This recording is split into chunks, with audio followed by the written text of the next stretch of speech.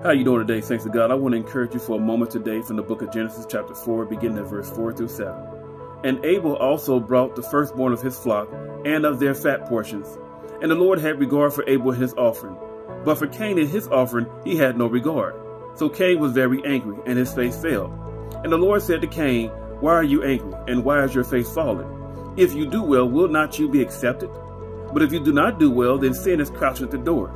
It's contrary to you, but you must rule over it. Saints of God, we must remember when we bring God an offering, it must be an offering that is holy to him, that has a sweet aroma to it. We cannot bring God any old type of offering that we think is satisfactory. It must be an offering that gives God glory. And we must understand that offering must be a pure offering of our hearts, a loving heart that God can see. I believe that you can do that today. I believe that you can offer God a offering that he will move mountains to get to you. Amen. I believe that you will offer God an offering that he will clear out your situation just so he can speak with you. Saints of God, today is the day that we do not just give God a satisfactory offer or a mediocre offering, but that we offer God the best that we can offer him. And that's the praise of our lips and the attitude of our heart and our conduct. So I thank you today, saints of God.